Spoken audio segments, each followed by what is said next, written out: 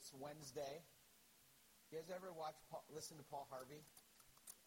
I just remember as a kid driving to school and Dad playing Paul Harvey, Good Morning Americans. It's Monday. Wednesday. Huh? Yep. That's right. I have a treat for you all tonight that relates to the subject. Everyone there should be enough for everyone to take one. And one of you, if you would, towards the back, make sure if someone comes in late, they get one of them too.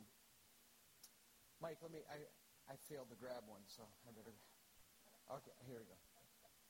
You have yours. You're going to, okay. Tonight we are going to pick up where we left off last week in the Beatitudes. It's great to have Jeannie back from Florida.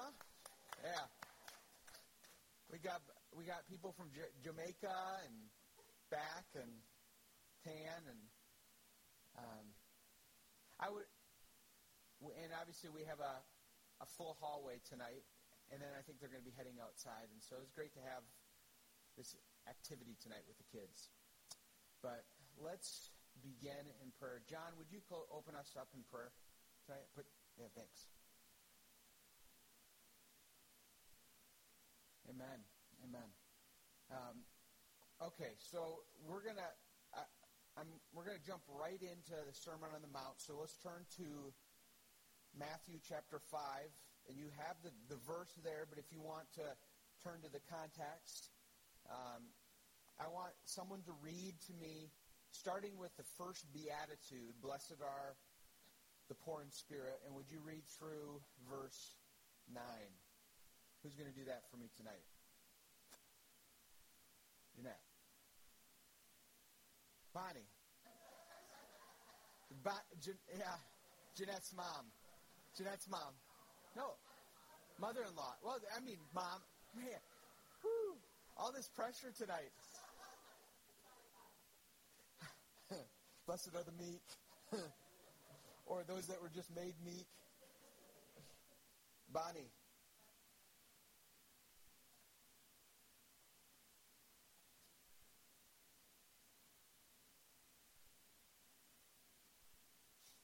Blessed are the peacemakers, for they shall be called sons of God. Let's say that together. Blessed are the peacemakers, for they shall be called sons of God. One more time. Nice, in a Pastor Jack style, slow. Blessed are the peacemakers, for they shall be called sons of God. We were discussing this topic this morning as a staff in the office, or it might have been yesterday. Was it this morning, or was it yesterday? Man, they all just blend together. And we were talking about yesterday because we were talking about the marriage seminar. We were talking about doing a seminar in the fall. Now, I want to do a seminar that would be for any adult or any person. They don't have to be a couple or an individual. And we were talking about different topics. And this topic that we're going to talk about tonight, not peacemaking, but the whole concept of relationships. Over the last 15 years of pastoral ministry, one thing that I have learned and have seen very clearly is that people need help thinking about, in a biblical way, about relationships, about how you handle, and specifically in relationships, how you deal with conflict. Is that why she leads? Oh, that's what she needs. That's yeah. Do you remember the third warning in the marriage seminar? Beware of the fix the other person first. Yeah. So tonight, if you're sitting here about peacemaking, make sure you don't have the fix the other person first. Nothing like sitting in a church service when the pastor's preaching on unity or getting along, and you're thinking, oh, I wish that person would do this, and I wish that person I wish that person was here. He needs to be here. So tonight we're going to talk about blessed are the peacemakers. Did you guys get the handouts and the brochures? Okay. They're on the chair in the back. You want to get a white sheet, and then you want to get a brochure. Look, right. They had the Easter egg hunt. We have the brochure hunt in here. So we're going to look at that brochure towards the end here. So, blessed are the peacemakers. What do you think of when you hear the term peacemaker? First of all, peace with God. Okay. Jesus is our peacemaker. Okay. Jesus is our peacemaker between God and man. In fact, we see that in Colossians 1, where he reconciled. What does the word reconcile mean? What? To restore, to repair, and it has to do with relationships, to make right two warring parties that come together and now are not warring parties, but are friends. That's kind of like peacemaking, right?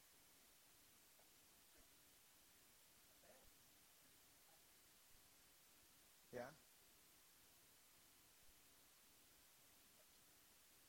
That's somebody else?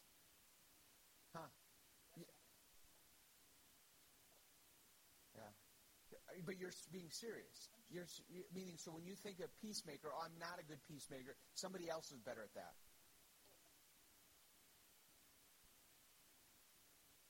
Okay, so what is the opposite of peace? War or conflict. Where do we find war and conflict? Within, let's take two contexts, the church and the home. Where do we find war and conflict? What's that? Against sin. Okay, we're warring and fighting against sin. Where else?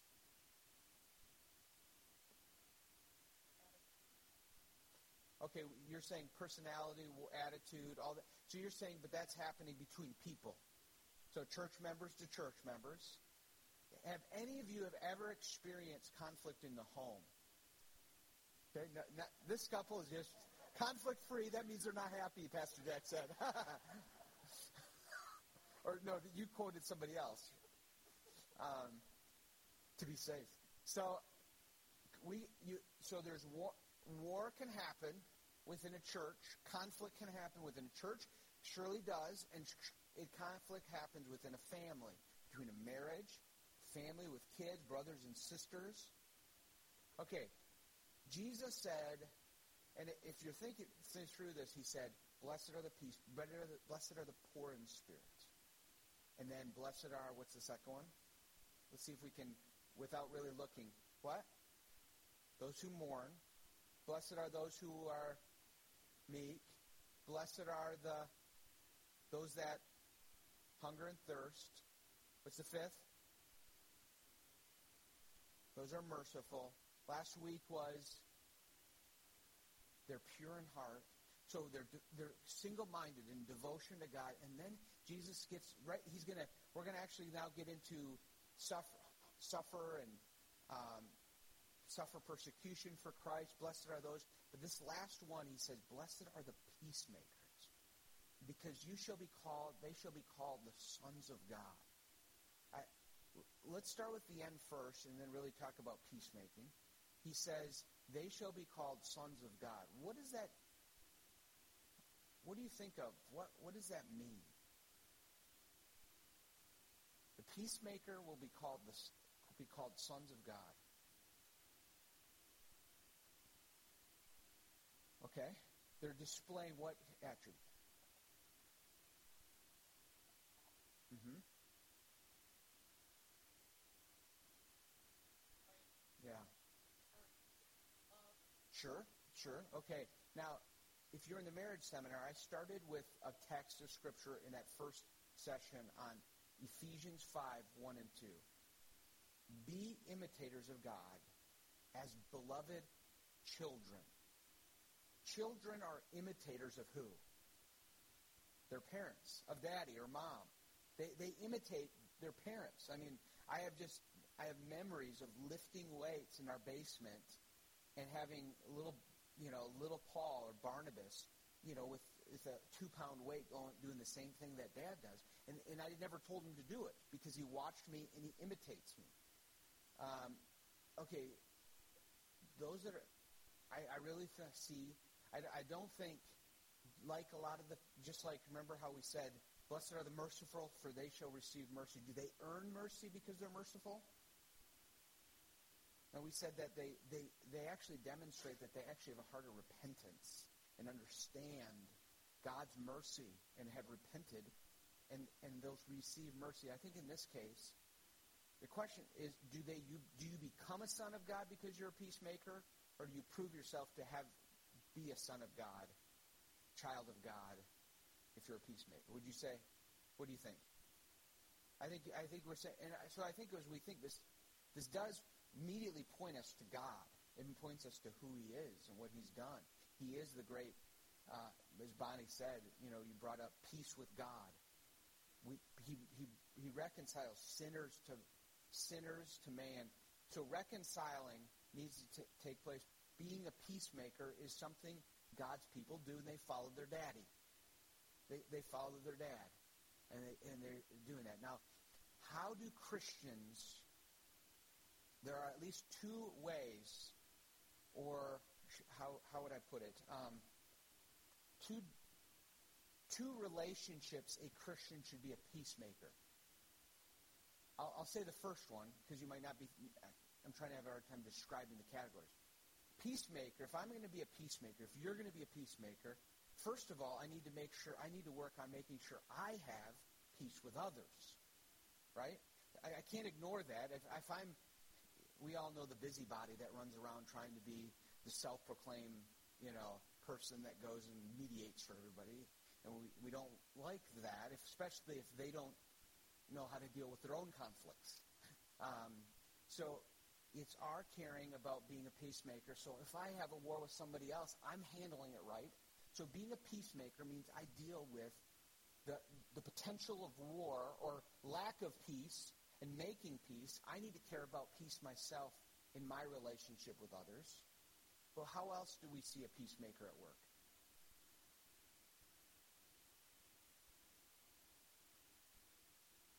Yeah.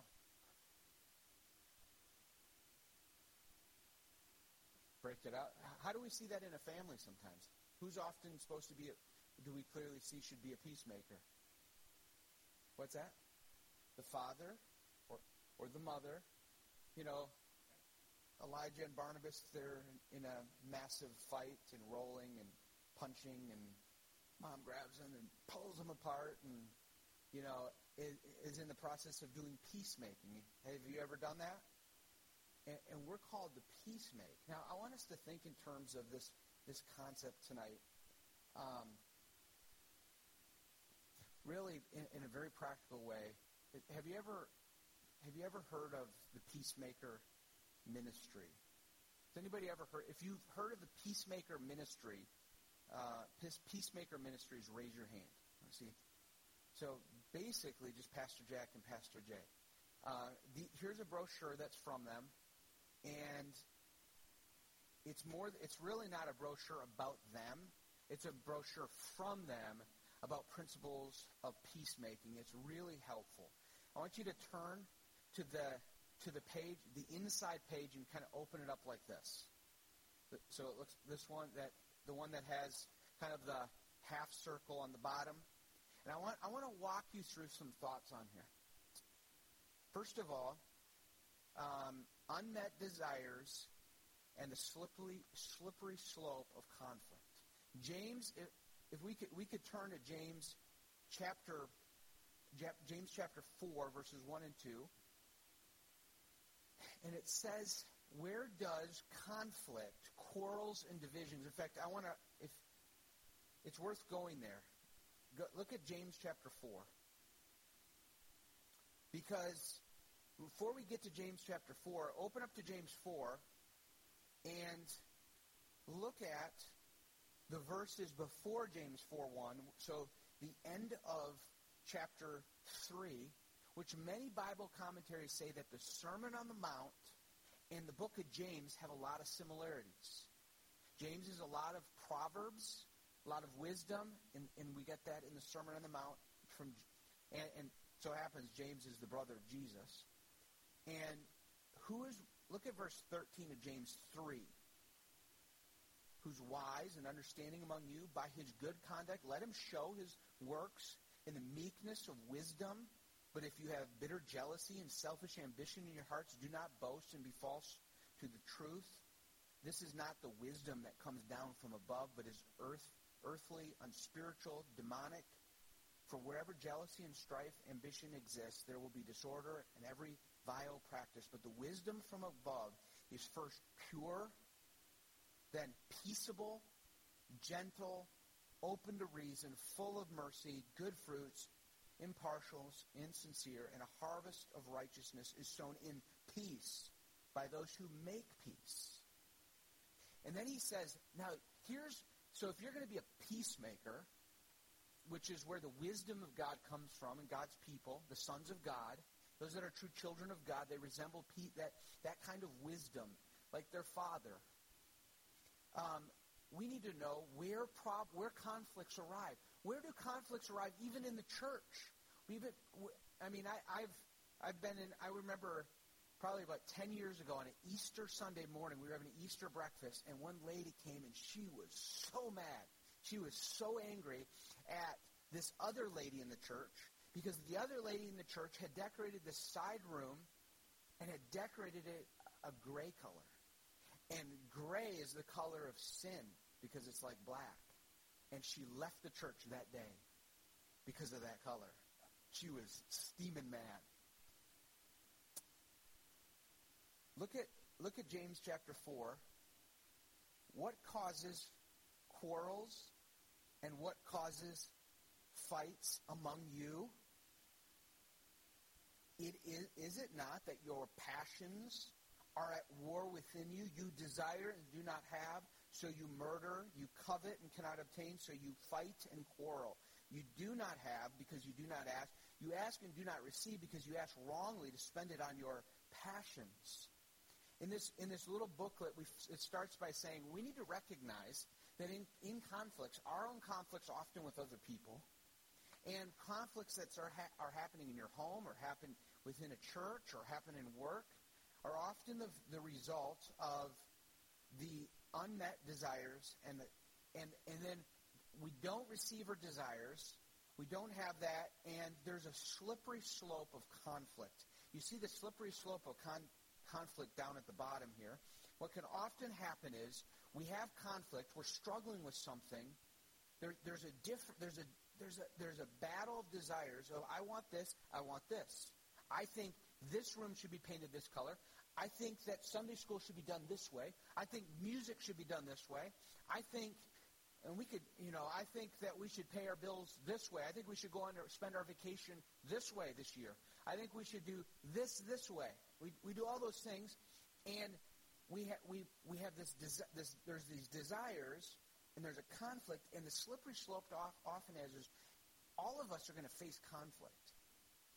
The slippery slope is you can slip off on one side, or you can slip off on the other side. One side is the escape responses. I have conflict, and I'm going to escape, and I'm going to run from that conflict. I'm not going to deal properly with the conflict. And therefore, I'm not being a peacemaker. I'm going to escape the conflict by either denying that the conflict here, but by the way, it already happened. It happened. These two people they had this conflict. They got upset with each other, and there's been a conflict. And it's so easy for us to, when two people use escape responses, when they are more interested in avoiding unpleasant people or situations, man, I just don't want to have that hard conversation. And one is denial, One way to escape this conflict is to pretend that the problem does not exist. Another way is to refuse to do what should be done to resolve a conflict properly. These responses bring only temporary relief and usually make the matters worse in the long run. Anybody ever do that? Anybody ever be in denial of a conflict? Or we flight. Another way is to escape from conflict is to run away. I'm so tired. I don't want conflict. I don't want anything. So we just leave the relationship. We just stay away from them. We avoid them. This may take the form of pulling away from a relation, quitting a job, filing for divorce, or changing churches. Flight may be legitimate in extreme circumstances. Sometimes it really is. But in most cases, it only postpones a proper solution to a problem. And so we're instead of being a peacemaker, we deal with the conflict by escaping that way. And in the most extreme situations, suicide takes place. On this here, it's the most extreme. Avoiding that conflict is dealing with that. Obviously, there's a lot of complexity behind suicide, and I don't want to get into that. Number two, so that's one side. Then there's another the other side of the slippery slope is, okay, what happens when you get into trouble? There's flight or there's fight. I'm going to put my dukes up. We had conflict, and man, I'm not backing down, and I'm not running. I'm going after it.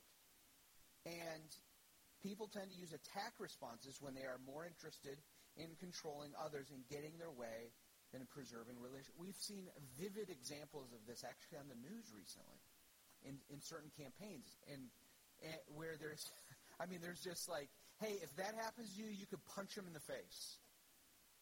And there's assault. Some people try to overcome an opponent by using various forms of force or intimidation.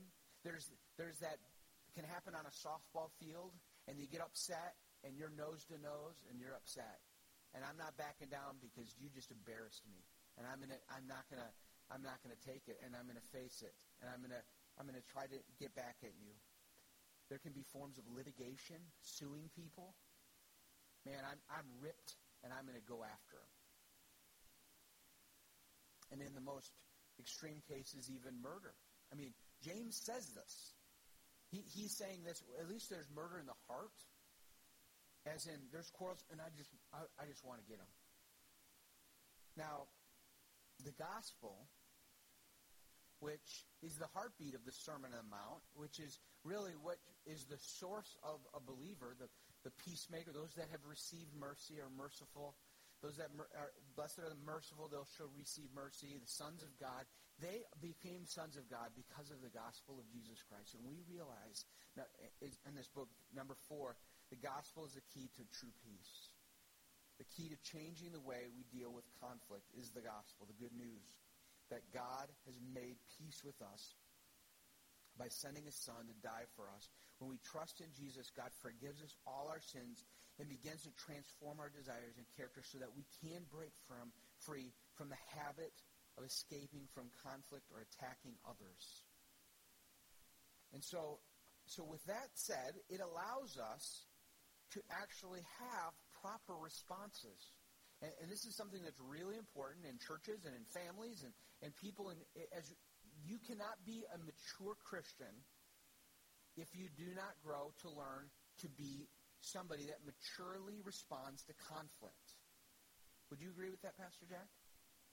Can you be a mature Christian and not be one that has grown to be a peacemaker like this?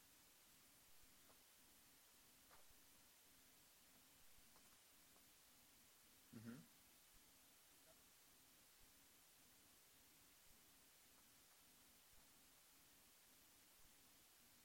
Sure. He is not a peacemaker. He is humble, a mature Christian. I mean, he is living out the other Beatitudes, meek. He is poor in spirit, all of those things.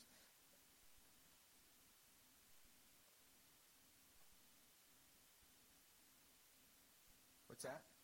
If they're both humble, they can't have a fight. Not at that, you can't, because they are both looking in the mirror, and they're both right. Okay, here's how, according to this, in the middle pages here, at number 5, peacemaking responses, both personal peacemaking and assisted peacemaking. Personally, there are 3 ways to resolve conflicts in personal and private, and just between you and the other party. One would be overlooking an offense. So there's times when that person was really grumpy to you and actually hurt your feelings. And you're not necessarily in denial or fleeing if you don't go to them with the Bible verses and say how ungodly they were and that they need to repent and that you hurt them and your relationship is hurt. You don't necessarily always have to do that, especially when you discern, you know what, maybe they were just having a bad day. Yeah. Mm-hmm.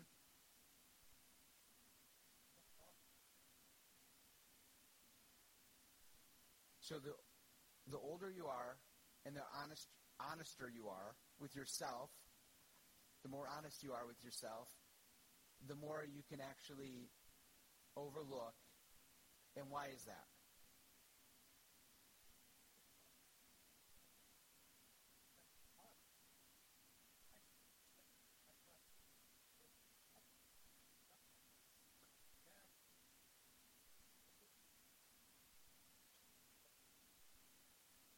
Yeah. So some things just don't matter as much. Okay. I don't think that's true of all older people that I know, though. No, I've seen a lot of things matter a lot. No, but I think for you though, there's been a seasoning of grace in your life because God is. Mm-hmm. Assaulting.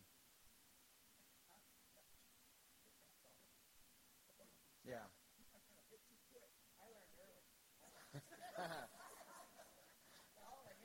With a good counterpunch. Yeah. Yeah. Sure. Overlooking an offense. Can you think of an area? Can you think of areas where, time to time, man, I need to look. I need to apply the golden rule. What's the golden rule? Do unto others as you'd want them to do. Yeah, do unto the shorthand's do unto others, but it means as you'd want them to do to you. You want others to give you a little slack. You would want others to give you a little slack and not always judge your motives or judge your situation.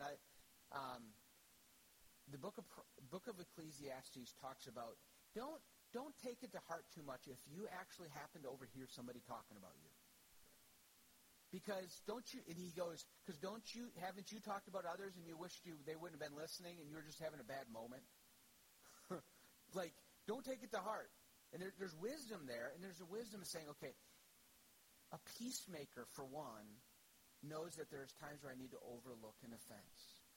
Now, where do you think that line, where is the line where we overlook an offense of someone in the church here, a fellow Christian, does something that offends you?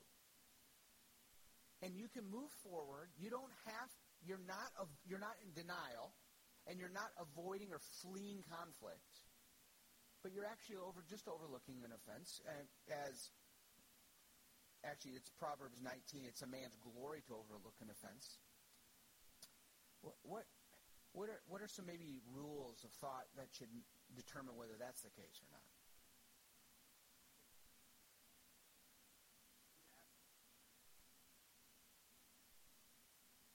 Yeah. Yeah.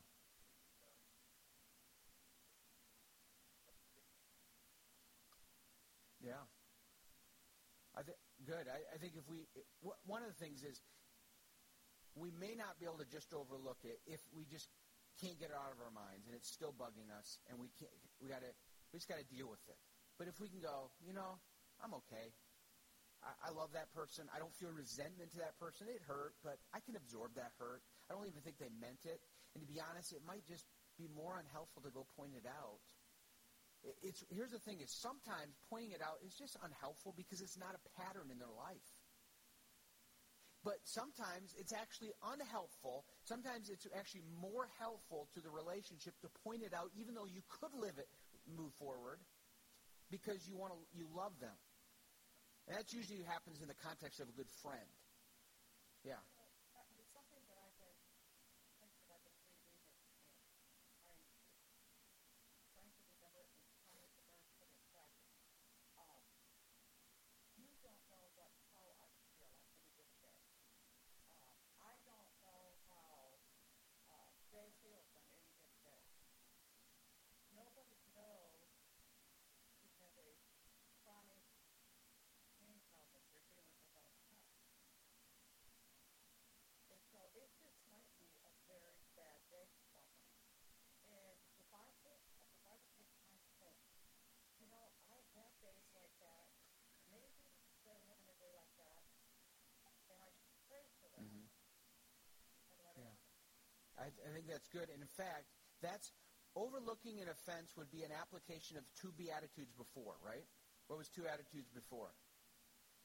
Blessed are the what? Merciful. We're just showing mercy. Hey, I can overlook that. Yeah.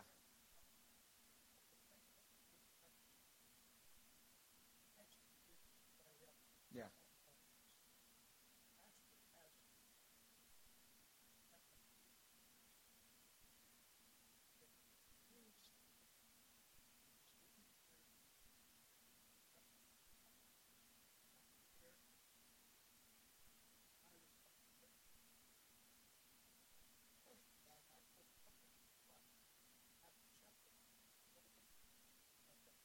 Yeah. I'd have to deal with it depending on the situation. I mean, obviously, if I thought that Tammy wasn't being a very good servant this last Sunday, I'm not going to confront her. But you have to, as a pastor, and that's where, as a peacemaker looks not just, in fact, that probably gets at a different level of a peacemaker. A peacemaker cares for true peace in another person's life between them and God. And when they see character flaws, they see those things, they'll come, and that's what a good friend does. And a pastor should be a really good friend to a person's soul, to their heart, to their character. Now, so the second thing is reconciliation. So if you and another person have a problem and a conflict, there was harsh words, there was a disagreement. One was rude. The other person got defensive to that rudeness. And you went away unresolved.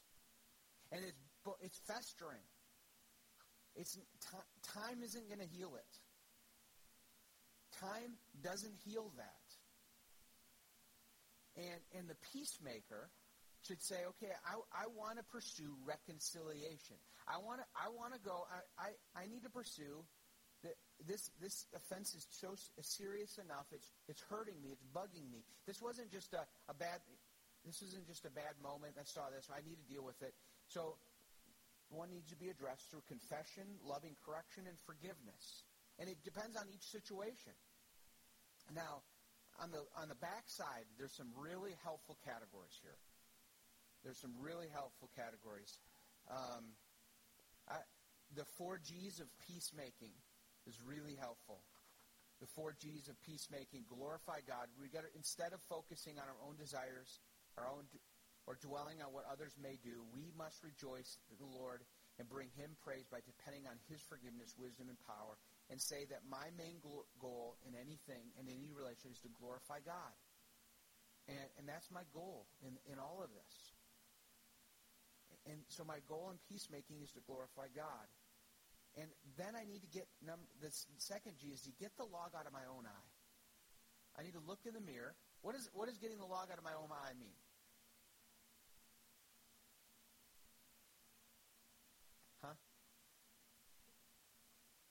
Dealing with my own faults. In fact, it's always best when, you had that conflict. I said this, she said this, we got a heated argument. I need to stop and go, what did I do to contribute to this conflict? What was my attitude, my tone, my words? How can I possibly take responsibility in my heart where I was wrong? I can't. I'm not going to take blame for what they did, but I have to take responsibility, and I must do it with a humble heart, not even trusting that all my motives are always that good. Okay, you know what? I can imagine I came across this way. I didn't think I was doing this, but I could see how I came across this way. And so we need to get the log out of our own eyes. And I encourage you to slowly read through these points, and then we gently restore. Instead of pretending that conflict doesn't exist or talking about others behind their backs, we will overlook minor offenses, or we will take personally and graciously we'll talk personally and graciously with those whose offenses seem too serious to overlook. Seeking to restore rather than to condemn them. When a conflict with a Christian brother or sister cannot be resolved in private, we will ask others in the body of Christ to help us settle matter in a biblical way. Whether it be a pastor or somebody that you feel can spiritually, with maturity, help.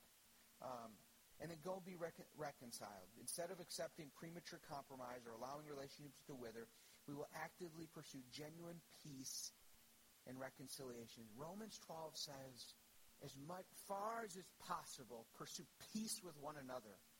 We are called to do that because we are one body. Another column here, 7. I like the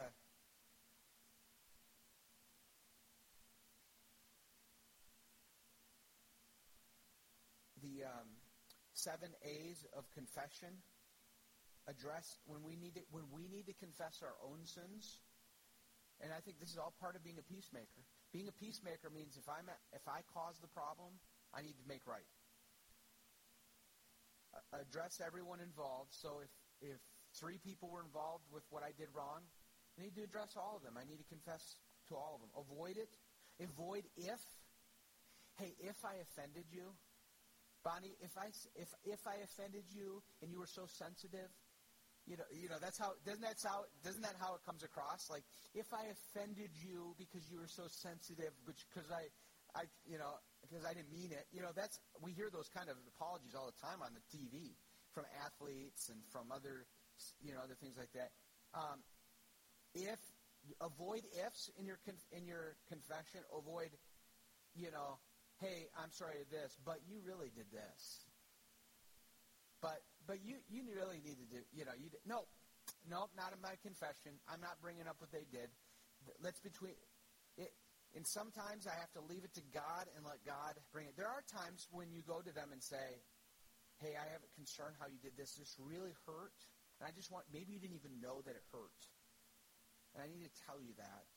But I have a forgiving heart, but I needed to share that with you because that was painful. Admit specifically, not just generalities. Acknowledge the hurt. I think it's, hey, you said this. This is what you did.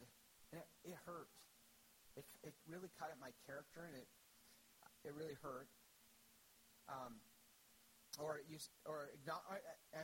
That's if you're confronting somebody about what they did in a separate situation. In this case, it would be, you know what? Hey, I said this to you, and I can imagine that was very hurtful. You know what? I have found that so helpful. When I have to confess, and when my heart is right, and you go when your heart's right, not when you're just trying to go through a formula because you want them to give you what you want, peace or whatever, whether this be your spouse or your family member, hon, I'm sorry. When I said that was, instead of saying, that wasn't me when I said that. Yes, it was me. It was my sinful me. And I meant it when I said it because I'm a rotten sinner. And I tried to hurt you. And I bet that did hurt. And that grieves me now. Please forgive me. I tell you what, that can just unloose so many chains. And when that person goes, hey, they really mean it. The gift of confession sometimes can bring so much blessing to the peacemaking process. Not always. Sometimes you're dealing with such sourness and bitterness that you just can't. You just have to give it to God. And you can, I have confessed sin to somebody, and they just wouldn't have any bit of it. And their hearts were hard. Alter your behavior and ask for forgiveness. And that's the final, hey, will you forgive me? I was wrong. Will you forgive me? Not, hey, I apologize. What does that mean? Diddly squat. So I think, isn't this good? I think this is a very good. Okay, we're going to wrap up. We could spend another half hour talking about this. But I came across, as I was finishing up on this, maybe I'll bring this up next week, but I just want to read this to you. This is all in the context, wouldn't you say, of church unity, too? As you think about a church, Paul, at the end, in Ephesians 4, says, we are one body, and we are to pursue a type of unity and a love for one another. And several years ago, I had this in an end of a sermon, pursuing peace and unity in the church. It said 6 things. Let's avoid gossiping.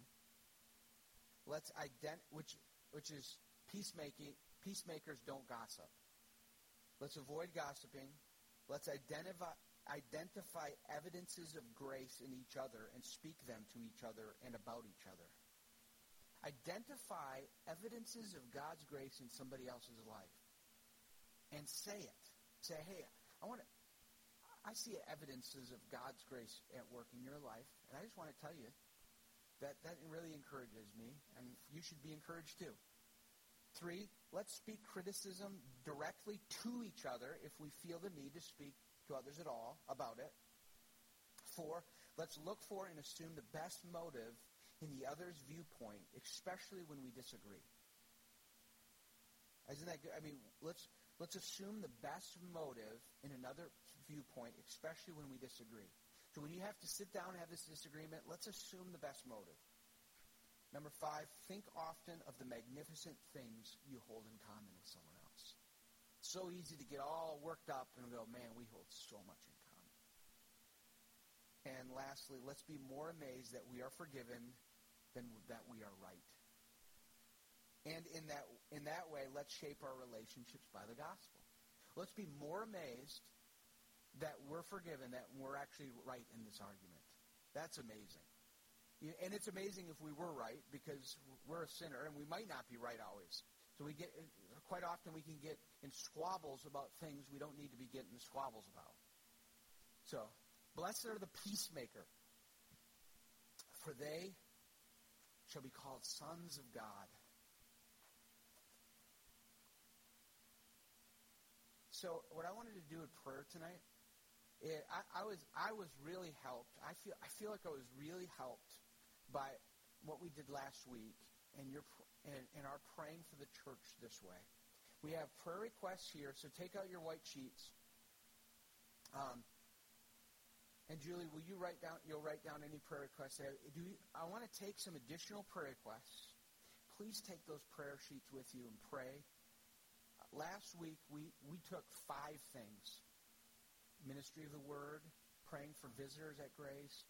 We prayed for the marriage seminar and sickness, and there's one other. I forget what was the other thing. So we took 5 things, and we prayed. We spent a few minutes. We prayed for the next one. We met in groups.